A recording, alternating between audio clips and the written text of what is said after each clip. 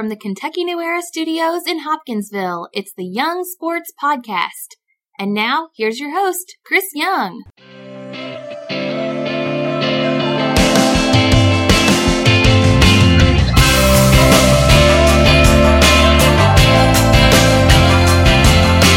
Close like that little strap to your shoulder.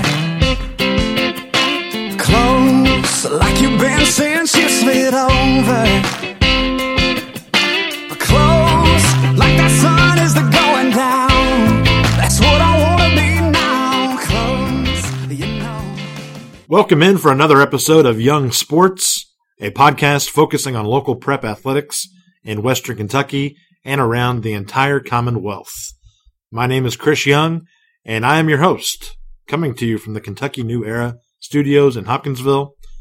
And whether you're a Patriots fan still celebrating another championship, or a Falcons supporter traversing the early stages of grief, we hope that this super episode of the Young Sports Podcast will lift your spirits. As for today's kickoff, as always, we want to thank Warner Brothers recording artist Ryan Kinder for lending us his hit single Close as the intro music for this very show. Big things continue to happen for Ryan, who was recently named an artist to watch in 2017 by Billboard magazine. He made his Ryman Auditorium debut last week and has watched as the song Close shows up in popular lists within the likes of Spotify and among the hits played in this week's Slacker Radio Weekly Country Countdown. If you like it, go shell out the $1.29 to buy it on iTunes. If you're there looking for more of a bargain, you can also subscribe and download this very podcast, Young Sports, while you're there. And thanks to you, our listening numbers continue to climb, interest continues to increase, and this train just keeps on rolling during a week-to-week basis. If you find a few spare moments, hop on over and subscribe to Young Sports, rate the show, and drop a quick review. As I mentioned during last week's episode, the feedback and the comments are tremendous, and I'm grateful to you for listening and streaming wherever, whenever, and however you may be tuned in at this very moment. I'm beyond appreciative for making Young Sports a part of your weekly lineup, and I hope that you enjoy the show.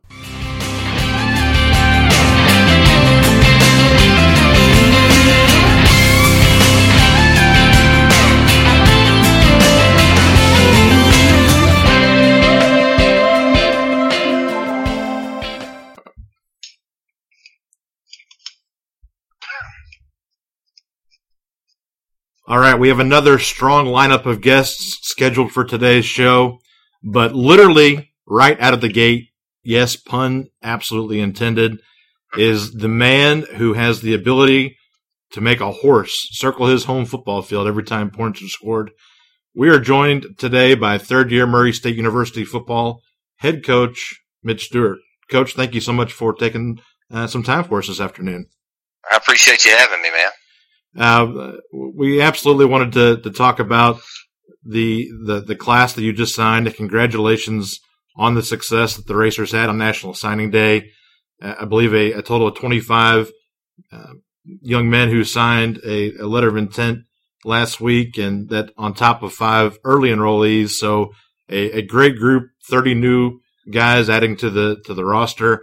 And I know from a Western Kentucky and really even more specifically Southern Pennyrile interest standpoint, really a huge crop of kids, 2 from Hopkinsville, another one from Trigg County, and then a young man, Donovan Keith, who transferred in and is going to be a part of the program as well from Christian County. Just an unbelievable crop of kids that you've got coming that way. I'll ask you about them individually here in a moment, but how big is it for you to be able to go into your backyard and find such quality players and kids and student athletes right in Western Kentucky that can come in and make a difference? Well, it was huge for us this year for a number of reasons. It was big just because this was probably the best, I think, since I've been here. As far as volume goes, when you're talking about how many really good players in this area, this was probably the best year that I've seen it.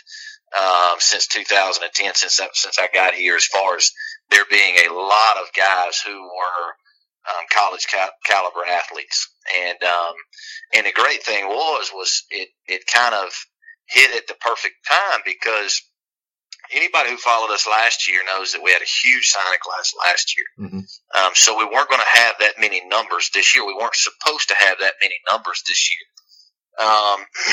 But what we set out trying to do this year, from a recruiting standpoint, was we really wanted to build our depth. That was what we wanted to do. Was we needed to get our depth right, and we only had 10 scholarships to do that with at the end of the day. Right.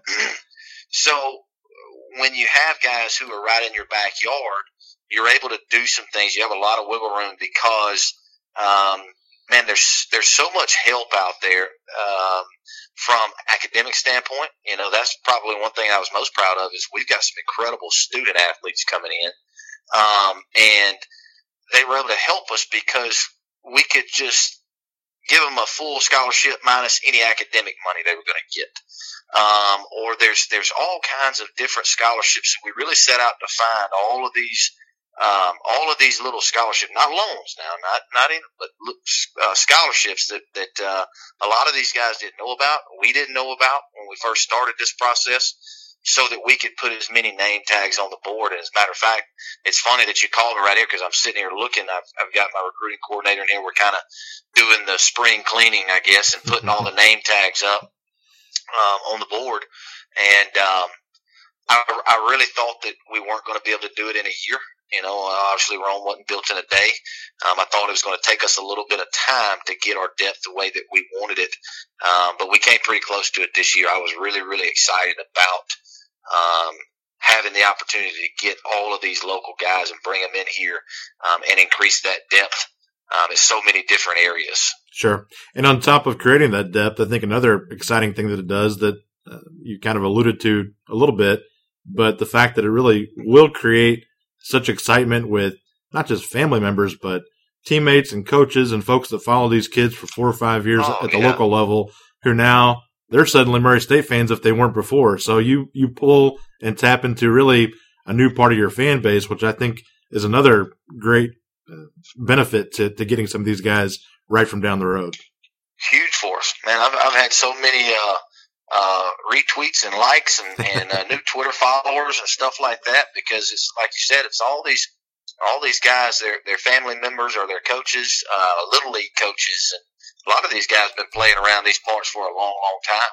They've got a lot of buddies going to help us in next year's class. Some of these guys, some of these young guys that we've already kind of earmarked and got our eyes open on, and some of these juniors and upcoming guys. So from that standpoint, it's just it's good. You get all of these local guys, and you create this big buzz and excitement, and you're hoping that it puts more people in the seats come the fall. And like I said, man, from a social media aspect, we've got the Murray State logo being thrown out here, there, and everywhere. And any time that you can do that, especially this day and age when social media drives everything, then you're cooking with grease at that point, and that's what we want to do. Sure. I know one thing people are always curious about, because you did get 8 from Kentucky, which is awesome, but you're not just recruiting in the state of Kentucky. You've obviously got to expand your reach and go deeper and do some traveling to find some guys to put together a 30-person class. How many of these student athletes or recruits are you able to even watch in person? Or do you really have to rely pretty heavily on something like Huddle online to watch highlight videos? How does that go from your standpoint? I know you've got a great staff, but do you even get to see a lot of these guys in person before they show up? Good question. Certain positions, quarterback, we will never sign a quarterback that we don't see throw in person. Mm-hmm. That's just kind of my personal thing. We try not to sign anybody that we haven't laid eyes on. However, at this level, we don't have all the resources. We don't have the jets and the planes and all of that, and the unlimited budget and all of those type of things. So we have to. Sometimes we rely on word of mouth. Some of these coaches that we built really good relationships with, these high school coaches, who maybe they've sent us a good player in the past, and they'll call and say, "Look, man, I know he is a legit 5'10". He is a legit 172 pounds, and this kid is a legit ball player." And when they say that, then we go, "Okay, he must be pretty good." But for the most part, I mean, most everybody that we sign, we will have at least laid eyes on. I can only think of probably one or two out of this class that we announced that we didn't personally see in person. Gotcha. Well, I know they're already signed, so you don't need me vouching for them. But I can tell you that the 4 or 5 guys I want to ask you about individually here are all young men that I've personally watched, and you're getting a heck of a class just from these 5 guys.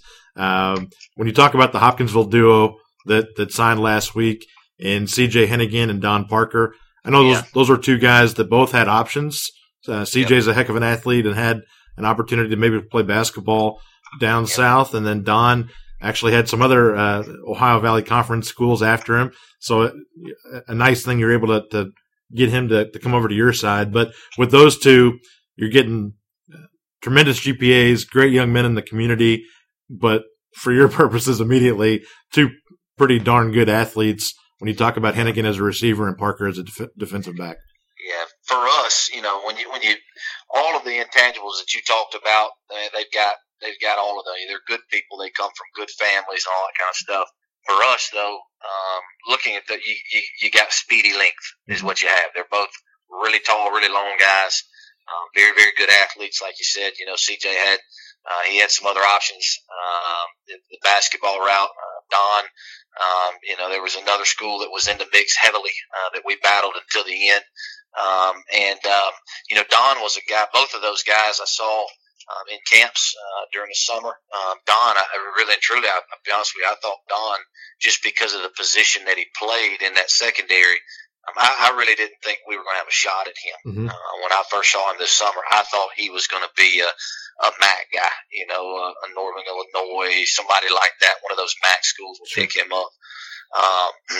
And really and truly thought Western would wind up picking him up just because, when Western had Braum over there, he was so heavily, Kentucky oriented in all his signing classes. I really thought that was kind of where he would go. So I was very, very pleased to be able to get those 2 guys because I think that both of those guys, I think that they have the ability to play pretty soon, have an immediate impact, whether that's offensively or defensively, or whether that's 4th down value, whether that's going to be a year covering kicks, or whatever the case may be. But even more so, I think you're getting 2 guys who have an incredible ceiling, an incredible potential just because of their body length, their athletic ability, being that tall and long, and being able to run and change directions. So, you've got a lot of potential with those 2 guys, and it'll be very, very interesting to see how their body changes when they're coming over here and they've got unlimited meal plans and they're lifting weights and so on and so forth. Man, it's amazing to see these guys. A lot of times they go back home for Christmas and their parents don't even recognize them. Well, I know they're going to put in the work, so I guarantee that transformation will happen pretty quickly. And I don't want to get off too much on a tangent here, but you mentioned something interesting, and I kind of led you into it, but these guys did have options. And one of them had an OVC school, like you said, that was literally pressing down to the 11th hour. The other one had a pretty good basketball opportunity. You've been doing this a while as an offensive coordinator and now as a head coach. When kids pick your school, your program over another one, how does it make you feel? Are you flattered? I mean, does it make you just beam with pride to know that you did enough to convince them to come to your side? And the reason why you do this job is because you were a competitor at one point from a physical standpoint. You were actually able to go out there and you were able to play the downs and throw it, catch it, run it, tackle it, all of those things. And then at some point we got too old, or our eligibility ran up and we weren't good enough to go to the pros. So we had to hang the cleats up, and we decided to trade it in for a whistle. But that competitive edge is still there. Sure. So anytime you're able to quote unquote beat somebody on a kid, that makes you feel really, really good. Really, really good. And on the flip side, anytime that you lose one, that makes you, you get a little little butthurt about it too, because we're all competitive creatures. Sure. Man, when we sit in there and that young man sits across the table and says, "Hey, look, I'm committed," and we see that fax come through, it's the reason why you see all the high fives and all the hugs and all of those things, man, is because there's an awful lot of work that goes into it. It's an awful lot of fun, but it is work. There's a lot of miles logged on the road and things like that. And when you're able to convince a guy that your place is better than somebody else's, it makes you walk around with your chest poked out a little bit. We're talking with Murray State football head coach Mitch Stewart here in the Young Sports Podcast. Mentioned a moment ago a great recruiting class that he signed for 2017 on National Signing Day. The biggest group in terms of position that you brought in was offensive linemen, and as you know, it starts up front. And you got a big boy from Trigg County who's going to hopefully be a big part of that for you in DeAvion Phillips. 6'3", 305 pounds, every bit of that poundage also. All-state second team, played in that Kentucky-Tennessee Border Bowl, had just been a really consistent force for the Wildcats at Trigg the last few years. What are you getting with him? Yeah, you're getting an interior lineman. And I tell you, the thing about him is he's kind of an athlete. I know it sounds strange when you're talking about a 300-pound guy, but he's played both sides of the line of scrimmage. And I think that he's got the athletic ability to be an interior guy on the other side of the line of scrimmage as well. But that's what you're getting is a big athlete, a 300-pound athlete. Great young man. Great people, great family. And a lot of pride in this university, being right down the road, which is one thing that I love, is that guy. He wants to be here. And I know that's how all of these guys want to be here. They sign their letter of intent and all that kind of stuff. Mm-hmm. But that guy, he was one that we were able to get committed right away, because he just has a great pride of this university and, big guy, strong guy. And I think again, the same thing with him. I think he's going to harden up a little bit. He's probably going to get a little lighter before he gets bigger. We'll try to shrink him down, get him under 300 pounds, and then try to build him back up the right way. And I think that people will be very, very surprised with him, after spending 6-7 months over here. And when he goes back down there to Hopkinsville over Christmas, I think some people are going to be surprised about his body as well, because I could see him changing a lot in a 6-month period.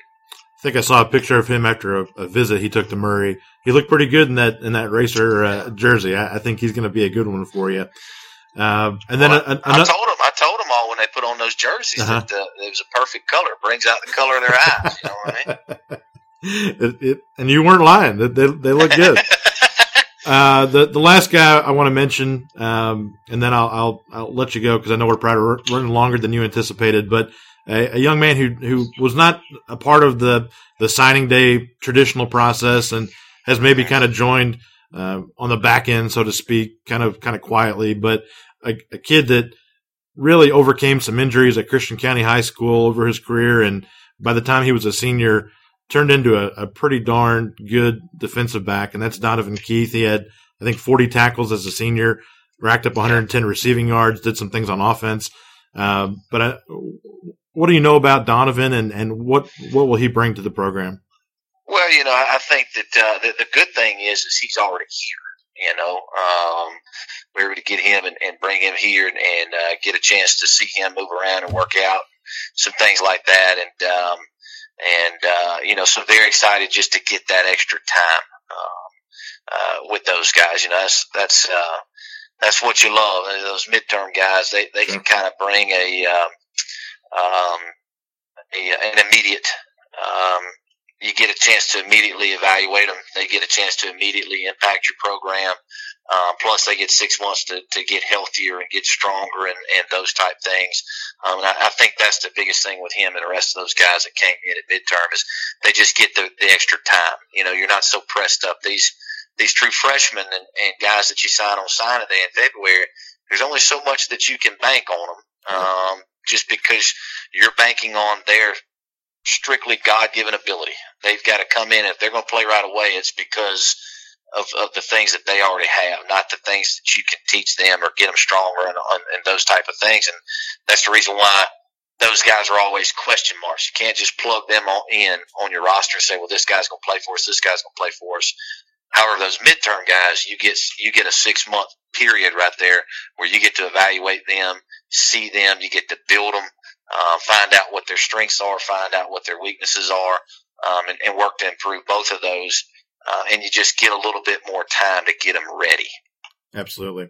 Another guy that I have not mentioned, but I think he might be the steal of your class, and that's Trajan Bright. He's kind of out of my coverage area when you talk about the Kentucky New Era, but holy cow, a kid that's only won 3 state championships and racked up rushing records at Mayfield, and man, he might be somebody that some of those other schools look back and say, what were we thinking not pursuing him a little harder?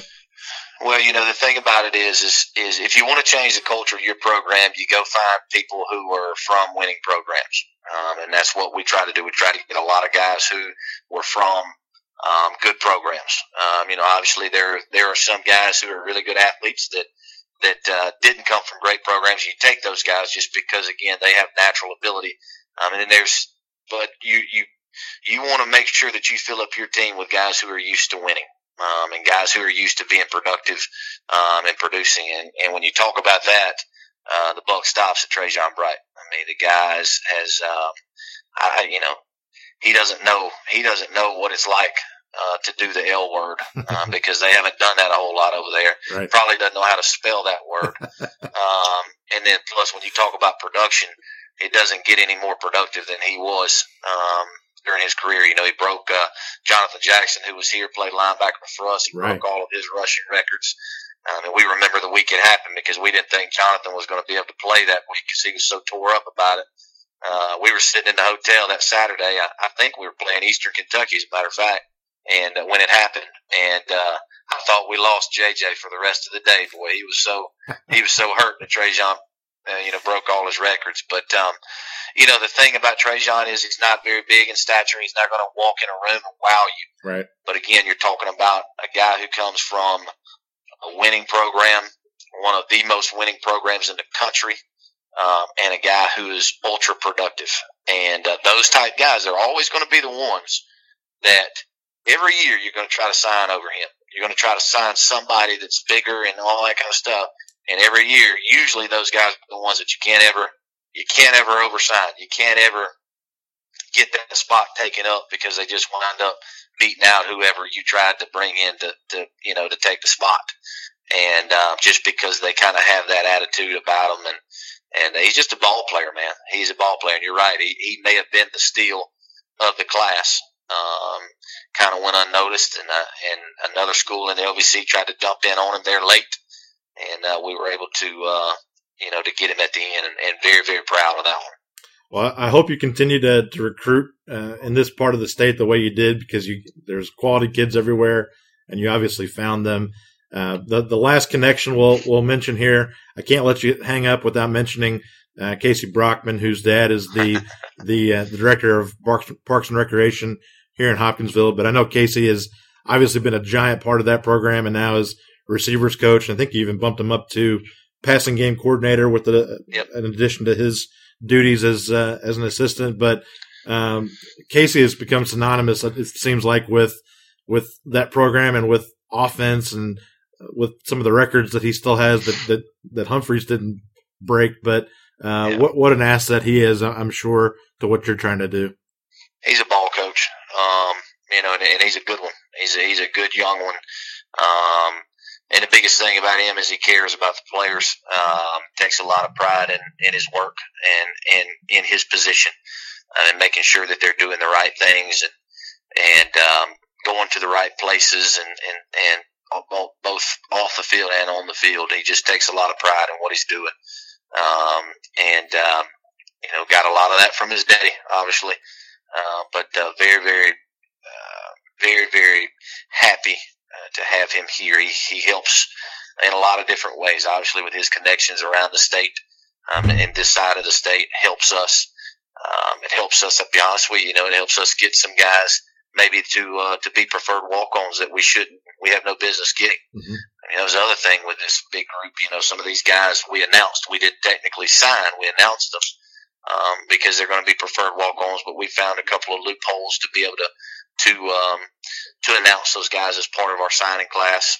Myself, I was a walk-on when I played, and then Casey, he walked on here and became a 2-time All-American. And I think that right there, that story, having that story of him and his work ethic and how he's gone about his career helps us, get a lot of these developmental guys, get a lot of these guys that we have no business getting for no money, and getting them into the program, putting them in that weight room. Then a year down the road, you're having to find money to give them, to keep them around. And ultimately, that's how you can change the culture of your program. When you have all of those people pushing the next guy in front of them, that's what you want. You want that level of competition, and I think that's the biggest thing that Coach Brotman helps bring to this place is a level of competition, not only with his position, but he's the type of guy. Now you go over there and play staff basketball, he's going to beat you. He's going to try to. Even me, he tries to beat me, and even when I tell him I'm going to fire him, he's still trying to foul me and beat me and all that kind of stuff, and that's what he brings to the table. What a great piece of leverage you can use there. Tell a guy to back off, or he's going to lose his job. That's Oh yeah, I'm not going to go over there now and get made a fool of. I'll start handing out pink slips before I lose. That's amazing. That's the reason you get into it, right? So you never lose a pickup basketball or anything else again. That's right. I'll give you your last moment here to make a pitch. I know I mentioned at the beginning of the interview that for folks that have not seen it, Racer One, the horse that literally circles the track around the football field every time a touchdown, or I believe even a field goal is scored. But a really neat thing if people have never seen it. But what's your pitch for folks that have not come to a Murray State game, other than coming to watch their local guys compete now and in the future? Why should they come check out the Racers in 2017? Well, here's the thing, and I tell the recruits, there's a lot of Bears, there's a lot of Cowboys, there's a lot of Tigers, there's a lot of Eagles, there's a lot of those mascots, Bulldogs. There's a lot of those mascots. There's literally only one racer. You can look it up in the encyclopedia. There's only one racer in the country in sports, and that's the Murray State Racer. And we take a lot of pride in that. You come to our facility and you get on the elevator, you're going to do two things. You're either going to giddy up or you're going to giddy down. And we take a lot of pride in being the racers, and a lot gets said about our offense, and we like to go fast and things like that. But our whole football team, we're based on that mantra, okay? And a lot of people talk about tempo, and they like to do no huddle. Well, we have it as our mascot, so we've got everybody beat right there. Everything that we do, we want to try to do very efficiently, very fast. You're in the state of Kentucky, and I'm no idiot. The state of Kentucky is synonymous with this basketball. Well, we're basketball on grass. If you want to see fast pace and fast breaks and things like that, come on over to Roy Stewart, because you're going to see it year round. It'll give you a taste of it in the fall, and it'll get you prepped for basketball season. And another thing, you got 90 some odd guys, young people, working tremendously hard.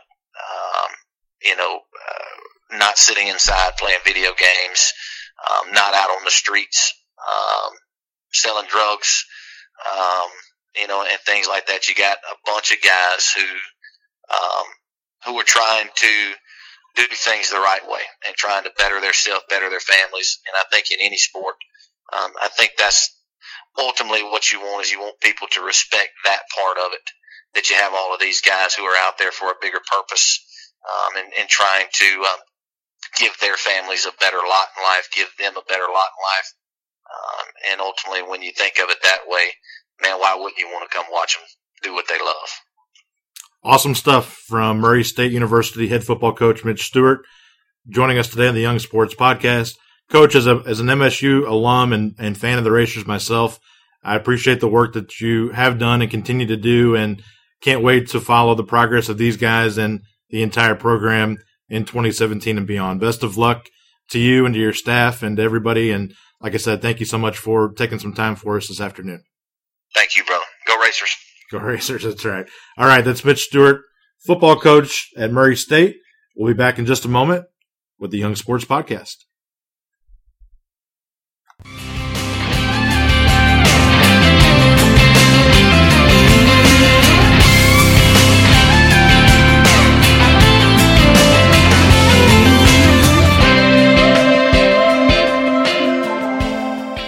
We continue on now with the Young Sports Podcast, the segment you've come to love, you've come to enjoy, you've come to expect, and we're bringing it to you once again this week in this episode. It's 10 Minutes with Dad, starring Wayne Young. My dad, giving you the father-son perspective on life and on sports and really anything that we can think of to talk about. And he joins us again on the Young Sports Hotline from Cincinnati, Ohio. And there's some anguish on the other end of the phone today. I know your prognostication for the big game, the Super Bowl 51 that was played last night, didn't quite come to fruition. You just missed out on becoming an expert. And Christopher, first of all, thank you. Glad to be back. I love to use the word chortle because I think chortle is just such an expressive term. It describes perfectly how someone behaves when they feel like they're right and they want to tell the world that, hey, I'm right. And I chortled last night at 8:56 p.m., Sunday night, 8:56 p.m., when I sent you a text and I said, reminding you about my Atlanta prognostication when Atlanta had just scored to go up 28-3, and that was at 8:56 p.m. An hour and a half later, I sat in stunned silence. But as Falcons fans, I accept total responsibility for two reasons. One, I picked Atlanta, and two, I tempted the fantasy sports gods by rooting for a New England touchdown and a failed two-point conversion to allow me to win the fantasy football pool with a score of 28-26. And you never do that. I learned that lesson years ago when I did that with Ken Griffey when he was on my fantasy team playing my beloved Indians. And I said, it's okay if he goes 4 for 4 with a couple of home runs as long as the Indians win. And clearly he had a huge day and the Indians didn't win. And you just don't tempt the fantasy gods, and I did it last night, so I accept full responsibility. We'll let it go this time. Hopefully there's not too many Atlanta Falcons fans listening right now. And for those of the people that did have to turn the podcast off to use their phone to look up chortle on the dictionary online, hopefully you'll come back on. But I like that you're doing it's a new segment within a segment, word of the week in 10 Minutes with Dad. Well, thank you. Chortle, remember it. Last night we talked about this for a moment before we got started today, but it is pretty incredible when you look at the way that game played out and the highs and lows and the emotions that come with just watching a game like that, much less playing in it.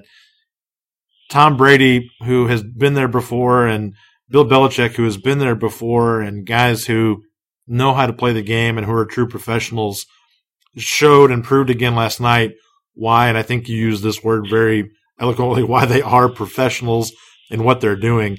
Those guys never really blinked, even when they were down. I know Brady had his head in his hands a little bit, but pretty incredible way for those guys to bounce back and to show that you really can't get too low in a game like that. No, you're absolutely right. And what's interesting is when going into that game, you talked about the experience, the veteran leadership, the fact that they've been there so many times on the New England side, and the fact that Atlanta was so young. And you thought that perhaps the youth would be a detriment for Atlanta, when in reality, at the beginning of the game, it really played to their advantage. Any football coach will tell you that the first 2 or 3 series of the game are really the only time that emotion plays into football, at that level especially. That most professionals, they come in hyped up. The first series, the second series, that energy, that emotion plays a big part in their performance. But after that, it evens out the rest of the way. Well, clearly Atlanta came in as with all of the emotion in the world, and they performed at a very unique level for the first, I'd say half and a quarter, part of a quarter of that game. And New England never panicked. Their veteran steadiness just stayed the course. And eventually what happened, Atlanta, which dispensed and used up all their energy early in the game, they were a dog-dead, tired in the fourth quarter team. And they could not stop a resilient bunch and a veteran, crafty bunch like the Patriots. And it was a great game. First time ever, obviously, an overtime game in the Super Bowl. It was a terrific game, but I don't think there's anybody that was watching that game last night with 3 minutes and 35 seconds to play, and Tom Brady got the football back down by 8 points that didn't say, they're going to tie this game. You just knew it, and they did. I know you're a college football and basketball fan. When you're watching a game like that last night where the professionals really do take over and they don't show too much emotion, do you miss the vulnerability of a college student athlete in terms of showing that emotion during a game and kind of wearing it on your sleeve and watching that unfold and transpire throughout the course of a game? Do you prefer that other than or over watching a game like last night where it's pretty straight-faced until the final horn goes off? Well, obviously, that I am a huge amateur sports fan.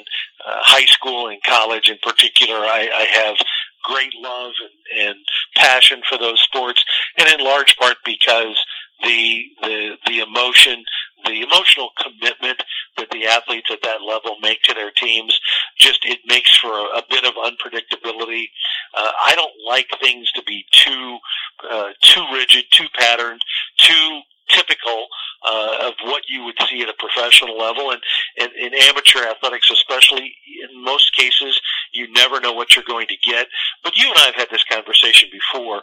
Really, professional sports at that level has begun moving down into younger and younger age groups. And now the college game, college football, the top 15 or 20 teams every year, they play more and more like a pro team,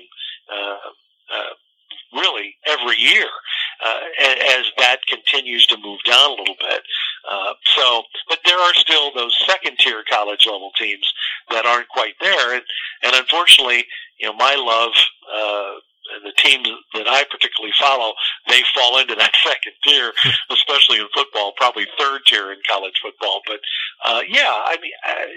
it's a totally different game, and you watch it for the pomp and the circumstance and everything going on the sidelines and the cheerleaders and the band and all of that, which makes for a really great overall spectacle.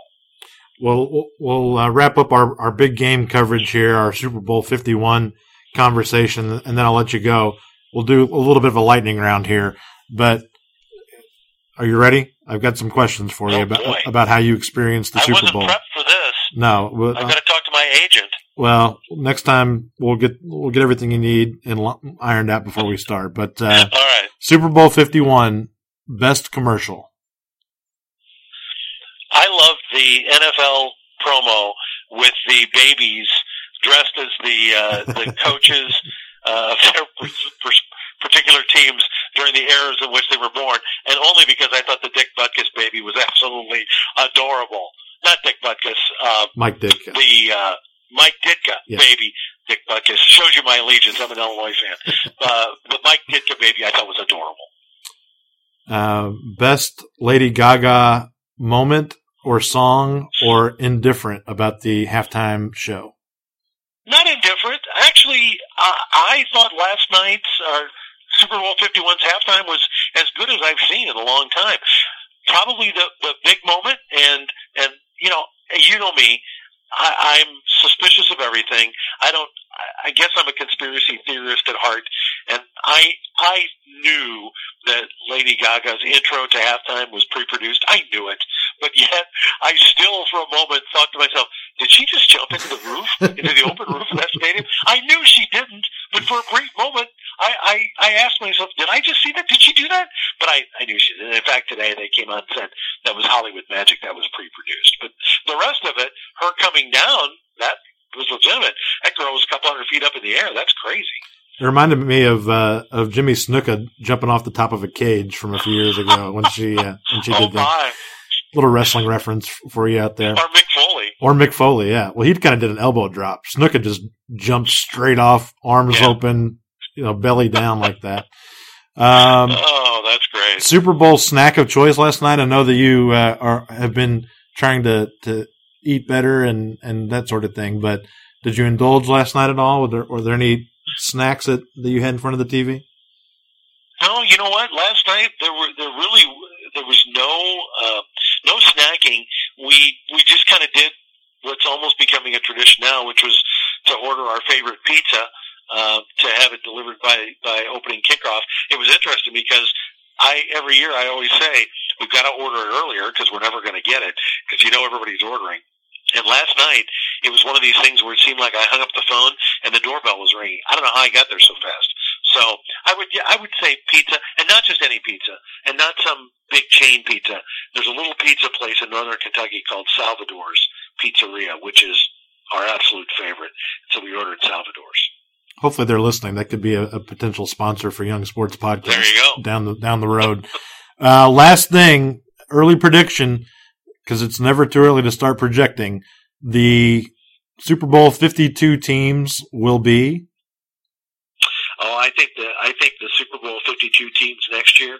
I think I really, really, truly believe in my heart of hearts that next year is the year that we're going to see my beloved Miami Dolphins get back to the Super Bowl. Ooh. I know England's the defending champion; they're in the same division, but I really do think it's going to be the Miami Dolphins against. So the Miami Dolphins playing out of the AFC against. Are you ready? I'm ready. This is a big stretch, but I'm going to go with it anyway. Minnesota Vikings. The Vikings. Teddy Bridgewater might miss the entire 2017 season also, right? Boy, let me go back then. And, no, I Vikings. I like the Vikings. I really do. I like it. So Bradford full time, Adrian Peterson back and healthy, a young receiving core. That what would be interesting about that if Bridgewater does come back and they play each other, you'd have former Louisville Cardinals Teddy Bridgewater for the Vikings and Devontae Parker, his former favorite receiver for the Dolphins. That'd be all right. I see the storyline already. I love it. Vikings, Dolphins, Super Bowl 52 in Minnesota, which I don't know if you knew that or not, but they would get the host if they reach. So break out the mittens, and we'll see if you're right. We'll hopefully next year we can have a Super Bowl 52 episode of the Young Sports Podcast and revisit your pick. Well, here's one prediction. They will not be opening the retractable roof in Minnesota next year like they did last night for Lady Gaga. Yeah, that ain't happening. Whoever's performing next year, there's no magical jump through the roof. So go ahead and put that out of your mind. You're going to have to come up with something better. That's the last question. Who does the halftime show next year?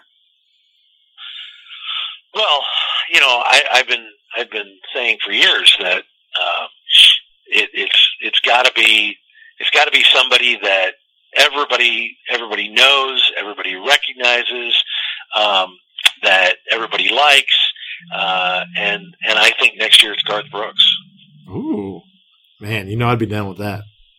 I know you would. I like the Garth Brooks pick. So there you go. Okay, well, I may start lobbying for that now. Good stuff. Great insight. Great predictions, other than the Falcons last night, which is okay.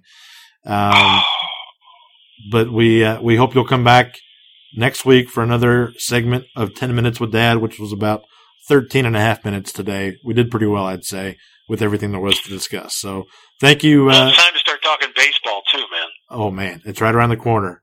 We'll be talking plenty of Indians, plenty of Tribe, plenty of for our fans out there, even some Cardinals and Reds and that sort of thing. But yep, spring training, pitchers and catchers reporting right around the corner, and that 10 Minutes with Dad will be all over that topic in the very near future.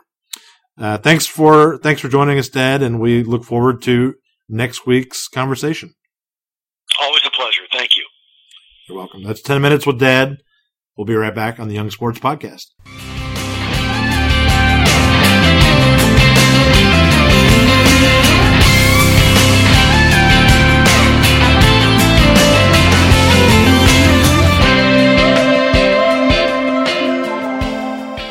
We keep the Young Sports Podcast rolling now with my next guest, who is truly a jack of all trades. Some might even call him the Jeff of all trades.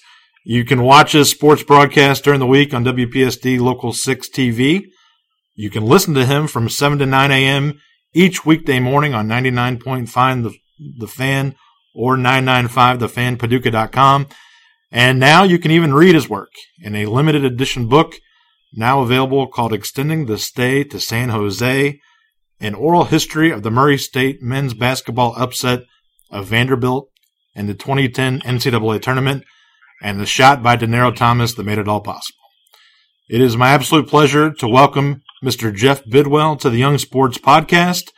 Jeff, we're turning the tables and flipping the script a little bit. Are you okay being on this side of the interview for a change? I'm doing fine. Now, this has been a big endeavor on your part here with the Young Sports Podcast. What edition is this of the podcast? We are on episode number 3. Okay, so we've reached number 3, and we're already just dragging through the gutter looking for guests. I mean, this is how quickly this thing has gone off the rails for you. 3rd and final episode. So once we get through with you, this is it. So I hope you've got some good things for our finale lined up. We will go out with a bag. That's no problem. No, and I really do think that you are, and I know you'll deflect, but obviously you've been around the block and have been doing what you're doing for quite a while and are a great resource in terms of Murray State knowledge and prep knowledge, and particularly in the first region, and obviously dabble a little bit with me sometimes in the second region, talking Hoptown County and UHA and things. But we really wanted to have you on primarily to start with because you've done a pretty cool thing. And I know that there are a lot of folks out there that might say, hey, I like the idea of writing a book someday. You sat down and cranked one out, my man, and you've got a pretty cool product on your hand, and just wanted to ask you about that and have you take us through the process of putting that together.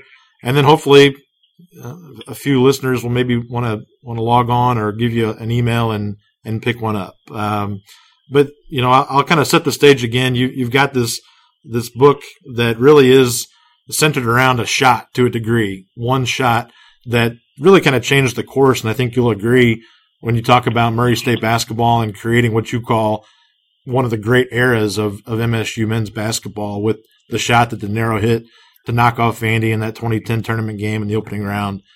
How did the idea come about?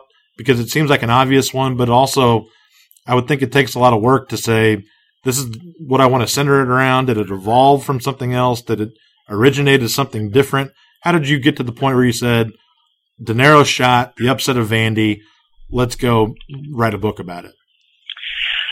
I was sitting in Steve Fromm's office, would have been about November of 2014, and we were just having a conversation about whatever, and he had a picture on his wall of the dog pile at the end of the game, and I for some reason, it just rung a bell that, hey, we're coming up on the 5-year anniversary of this shot, and, you know, as sort of a means of sometimes just a content filler or whatever, I'm always a big anniversary guy, and, you know, at least it was sort of a round number of 5 years, and I was like, well, you know, maybe I'll just put together a little sort of a where are they now, but, you know, what do they remember about, you know, this moment, and maybe just write a little web story for, you know, for WPSD's website, and I actually, I mean, that was all this was supposed to be. I mean, it would have been, I don't know, put a word count on it, but I can't imagine it was going to be more than, you know, 1,000, 1,500 words, just kind of a story, sure. You know, and the first person I talked to was Prom, and we probably talked for 45 minutes, and he was kind of the first person that just started, and almost, they weren't even questions that I was asking. He would just start talking and then go off on these little side tangents, and it started peeling back some layers of the onion that I didn't even know existed. And then we had, and then I talked to,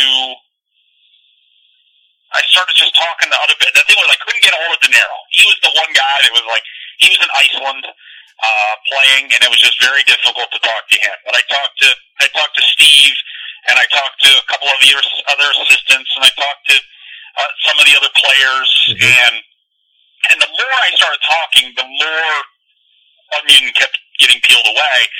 And, I started transcribing all of these interviews, and I was like, man, this might, maybe, like, I don't know what it takes to write a book, but I think this might be one. And that was sort of, and then I had come into sort of sort of the oral histories now are kind of big, and I thought that was because no one cares what I have to say about anything, but they would care what the guys thought about everything that had happened. And one thing led to another, and then suddenly I had, 85,000 words on my hands, and we had a book. So it was quite a 2-year, and it took 2 years about to do, because there was some start and stop in it, and life would kind of get in the way, because there wasn't really any sort of deadline to it. And then sort of towards the end of last summer, I was like, I got to get this thing done so I can move on with my life, and just try to get it done, before Christmas. And the capitalist in me trying to get some stocking stuffers together, and that's how it all came to fruition in the end. You probably have a little bit of anxiety at that point, though, because you've got this project you've been working on for 2 years that you want to have perfect, and maybe you're nervous that it won't be received well, and then the other end, you're ready to get it done and probably off your mind and out there, like you said, to have it available for purchase at Christmas time. Was it tough to let it go? I mean, do you get to the point where you're like, I just finally have to ship this thing off? The hardest part was pushing send it to the publisher. Yep. And then once I pushed send, I hadn't realized how much of a burden it had become on me.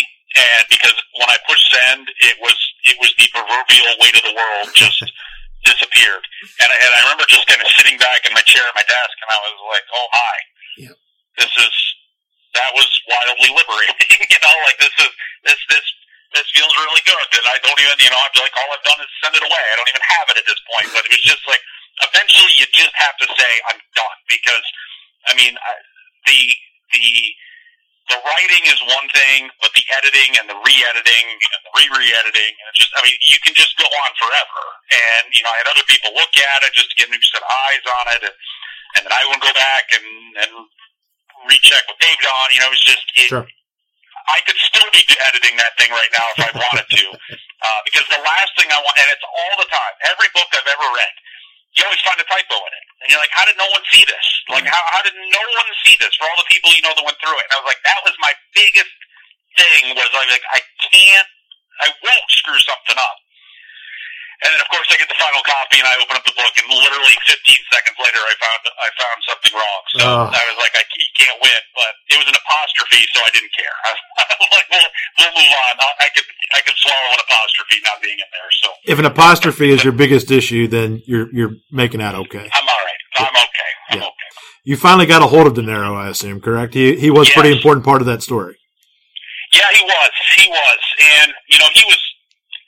And I think that was the part. I think the reason it was able to become a book was that it wasn't about.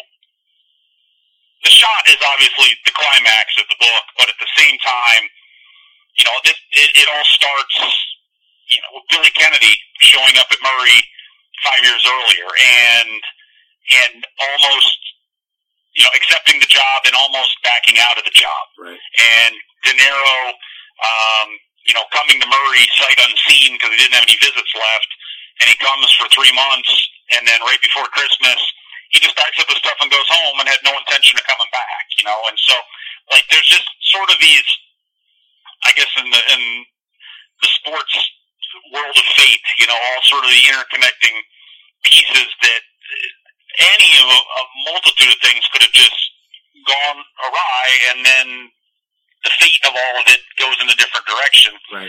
And so that's where, we start, basically the book starts when Murray makes their last tournament appearance in 2006. Before that, and Mick Cronin leaves for Cincinnati, and that's where it kind of picks up and then goes from there. Because I don't think people wanted to read 300 pages about a game, because there's only so much, there's only so much interest level that you can, because the book that I was probably the biggest piece of help for me was. I believe it was Gene Wojciechowski wrote a book. I think it was called The Greatest Game on the Duke Kentucky game from 1992. Yeah. And I watched that game 50 times without exaggeration, and probably closer to 100 when I was younger. I just watched it over and over and over. And I was like, I'm just fascinated reading. I'm flipping through this book. Like, where's the game? And you have to get to the final 10% of it before it's like, oh, by the way, Leitner had a shot. Like, there was like that had almost nothing to do with the whole book. It was everything else. And that's when I was like, yeah, you can't just write a book about possession by possession of a basketball game. You're not going to be able to hold people's attention with that. So Sure. I thought sort of by accidental genius, I guess, in a way, it kind of just backed into something that I thought worked out okay. Well, I think people like, too, when they can read or watch something or listen to something where that proverbial curtain is pulled back and you can kind of find out what led up to that moment, what people were dealing with, what the adversity was like. I mean, everybody got to see that the dog pile and the amazing moment, and you can go back and watch that on YouTube, but the moments leading up to that are what make it, and you do a really nice job of kind of describing that. I believe you talked to 40 people for the book, is that right? Yeah, it was about 40, yeah. I mean, we talked to all the players and all the all the assistants and all the managers and the trainers and no stone left unturned. That was. There was a couple people, so you kind of get to the end and you're like, I could, thought maybe I could try, maybe get some more of the Vanderbilt side of it, but then I was like, I don't really care, type of thing. I mean, sure. Really the only person I really tried to get out of Vanderbilt was Kevin Stallings, and he gave me the Heisman twice, so that was the end of that. So that was the only person who turned me down. Really was him. So. Well, I'd say maybe that's coming back to bite him a little bit at Pitt. He's not exactly. Well, I'm not going to lie. I know I'm petty about it, but I guess I don't remember who they were playing. Maybe it was Louisville. They're down by 50 against them, and I just kind of smiled about it. And I said, well, if you'd have talked to me, you'd only be down 40 right now. So that was was my own little. You're worth at least. petty grudge. You're at least worth 20 points. I guarantee it. Now it sounds like we're getting down to the end in terms of the editions of the book that you have left, which is incredible. It's obviously been received very well, and I know you've been appearing in some Murray State games and showing up at Rotary meetings and doing anything you can to raise interest. How many copies do you have left, and what is the best possible way for people to get that if they want to order it right now? Well, we're down to about 20, I think, and I guess just the perils of running your own small business, that there's not really an unlimited supply, and sure. So I'd have to order more, and I feel like we've kind of the momentum on it has been great, but you can kind of just feel it stalling out. So ordering another chunk and putting several $100s into it, just kind of like I think and really most importantly, I've no pun intended, I'm just ready to close this chapter and move on, because it's kind of like I've said, I feel like the guy selling fake Rolexes on the side of the corner, with my trench coat, like, hey, you want a book? Like, I'm just carrying them around all the time in case somebody wants one. And I'm just ready to, I'm all out. I'm closing up shop, and this has been great. So the easiest way to get them is just go to murraystatebook.com, and there's a link on there that you can order it, and we'll get it out pretty much the next day to you. So it's pretty fast. Yeah, even if somebody shipping and handling, so right, and even if someone's listening right now that is not, because this podcast, as you know, is international at this point. Sure. People may not be exactly regional where they can pick it up in person. There is an option where they can have that shipped to them if they'd like. Oh yeah, absolutely. I mean, that's where it's set up, is to just have it shipped to you. So, gotcha. If it's, and obviously, people are listening. Whether if you live in Paducah or you live in Murray, it's easy because I'm in both places, and I can just literally drop it off and stick it in your mailbox. But pretty much anywhere else, then we just ship it, and like I said, you order it, and we send it off the next day. Would you do it again? And what's the lesson you've learned that you would apply immediately if you do it a second time?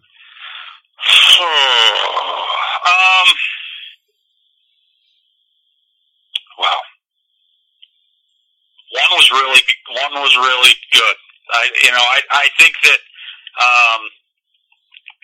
I've actually started kicking the tires a little bit on another literary project, but more in the children's department. But we'll keep that under wraps for now, so I don't have to put too much pressure on myself to actually do it at this point. Okay. Yeah, that's what life's all about right now, minimizing expectations. To do it all over again, boy, that's a good question. I would probably not.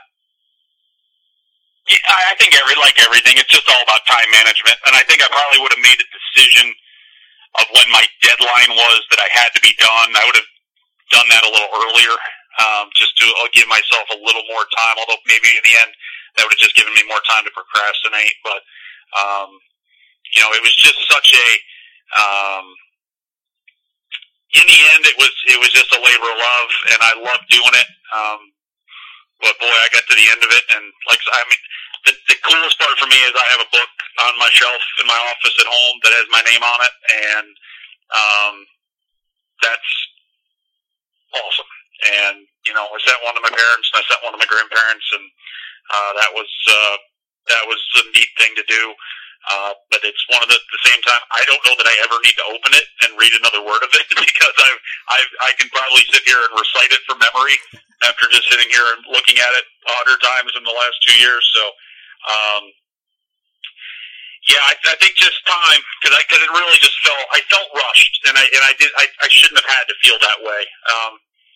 And as I continue to flesh this out, I would have more people involved with it. I think I tried to do too much with it. I tried to make it all a self-publishing thing because I'm the greedy capitalist, and I was trying to keep as many myths out of it as possible to try to maximize because I knew this wasn't going to be a book that was going to sell thousands upon thousands of copies or anything, and so I was just trying to make as much back just for my own, just to try to pay me back for my time as much as anything. And I think in the end that just added more stress. If I'd had a publishing company that, could have handled the editing and could have handled the distribution and the sales and stuff like that. And yeah, that would have taken some money out of my pocket, but at the same time would have taken a load of stress of, like I said, running a small business up in the back of my car has been a little bit of just one more thing to handle in the last 6 weeks. That being said, about Mitts being in the operation, the title of the book does come from the famous line delivered by MSU play-by-play man Neil Bradley extending the stay to in San Jose. What kind of royalties is Bradley looking at right now? Is he just are checks just rolling into his house? He got a complimentary copy of the book, and then I signed it for him, and so that added 3 cents of value to it. So that's all he's going to be able to get. So the eBay value that you gave him with that signature inscription, I'm sure, was pretty incredible. Yeah, that's like one of those things you can buy on eBay for 5 cents, and the shipping's like $10. So that's pretty much what that deal is. Well, exciting stuff. I'm excited for you. I think it's an incredible thing that you did. Like I said, I know so many people that throw out goals like that, and they say, I'm going to write a book, or I'm going to do this, or I'm going to do that. And then, like you said, life happens and you kind of forget about it or just tuck it away. But you hung in there and got through it and delivered a pretty nice product. And I think you should be very proud of that. And I hope that people listening will consider ordering it. I know it's not Christmas time, but maybe it makes a nice Valentine's Day present, wouldn't you say? I can think of nothing else that any wife could want any more than their husband giving them a Murray State basketball book written by yours truly. Nobody needs flowers. Nobody needs jewelry. Literary work made from my heart to your brides. I think that's easy way to go for any guy out there looking to spend a couple bones on his lovely lady. For your next book, they have the Sherry Berry code where you can say, put in the code Young Sports Podcast. Sure. Next year, when you have the next book, we'll include a Young Sports Podcast discount, hopefully for folks interested in buying the book. That'd be great. Before you get out of here, I did want to get your take on something else. I had Murray State University football coach Mitch Stewart on earlier, and one of the things we really talked about at length was the great job that he and his staff did in recruiting Western Kentucky in particular. As you know, he got a couple of guys from Hoptown. He got an offensive lineman from Trigg, Donovan Keith, who was at Christian County, transferred to Murray from Western, Trajan Bright at Mayfield. The list goes on. How important is that in terms of the work they did to do that recruiting job in their backyard? And then for you, being a guy that is such a advocate and fan of first and second region sports, how neat is it to see these guys that we cover for 4 or 5 years go on and play down the road at the next level? I think we're in a stretch right now that this has been probably maybe the last 2 years or so. I think we have pumped out more Division I talent from this side of the state than really at any point in my 15 years. There was always, there was a time when, going back, it's been, I think, 13 years now, like a Curtis Pulley signing with Kentucky. There's not even, there's not that many more. Like every night you get that one kid that may go to the SEC or go to one of the BCS conferences, and that be it. And then then everybody's going to Kentucky Wesleyan or going to Lindsey Wilson or whatever. This has been a stretch of a couple. And we had close to 40 kids sign this year for football and soccer last week, and that's just. It's insane how much that is. That was by far the busiest one we've ever had, and it's not just kids going, and no disrespect to Lindsey Wilson and Kentucky Wesleyan, these aren't just kids going to NAIA schools. They're kids that are going, they're going to the OVC, they're going to Missouri Valley, they're going to Conference USA. Last year you had Trey Hornbuckle from Murray going to Duke, and Elijah Sindelar to Purdue, and your two guys, Calvin and Major going to Purdue. It's like these are high level places that they're going, and it's been. And then you have basketball. We've had more Division I basketball. We can go years without Division I basketball talent coming out of Region I, and we've had a ton in the last couple of years. So it's great, and it's great to see these kids be able to sort of put together, develop and put together a body of work that is appealing to them.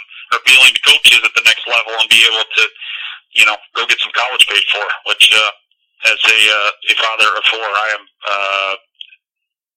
I'm disappointed for my children that they had to dip their toe into my gene pool because I know they're not going anywhere for athletics. So, it's great. It's great for the kids. It's great, obviously, for the families. And, hope it's a great opportunity. And for Mitch to be able to go through and really, he obviously hammered West Kentucky this year, and there's a lot of good talent, and that's talent that if he can get it to stay, stay. And he sort of mentioned to me, he said, that his feelings weren't hurt when Jeff Brom left for Purdue because Brom he hammered. He got guys that were borderline. In that FCS, FBS, he'd go get them. He didn't care, and those were guys that then weren't able to go to a place like Murray because they were going to Western. And so, his feelings weren't hurt. I think maybe you saw a little bit of that, that maybe some of those kids, maybe a few more kids than normal, ended up at Murray. But it's great, and ultimately you're running a business, you're trying to sell tickets, and what better way than have a bunch of kids who, from 20 minutes away, be able to play there, and mom and dad and friends can come watch them play. Good stuff.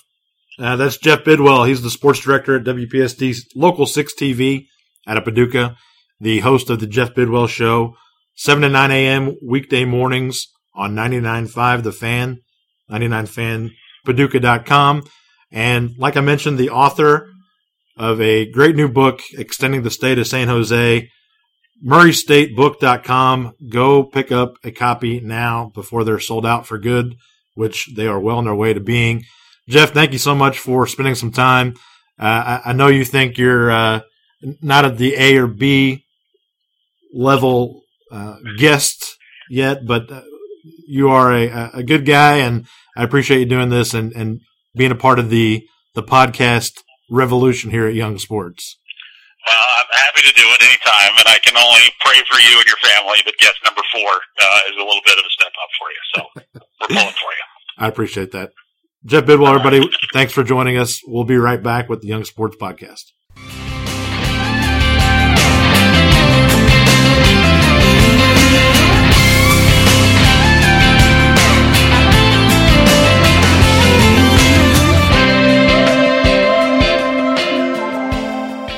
That's going to be a wrap on episode 3 of the Young Sports Podcast.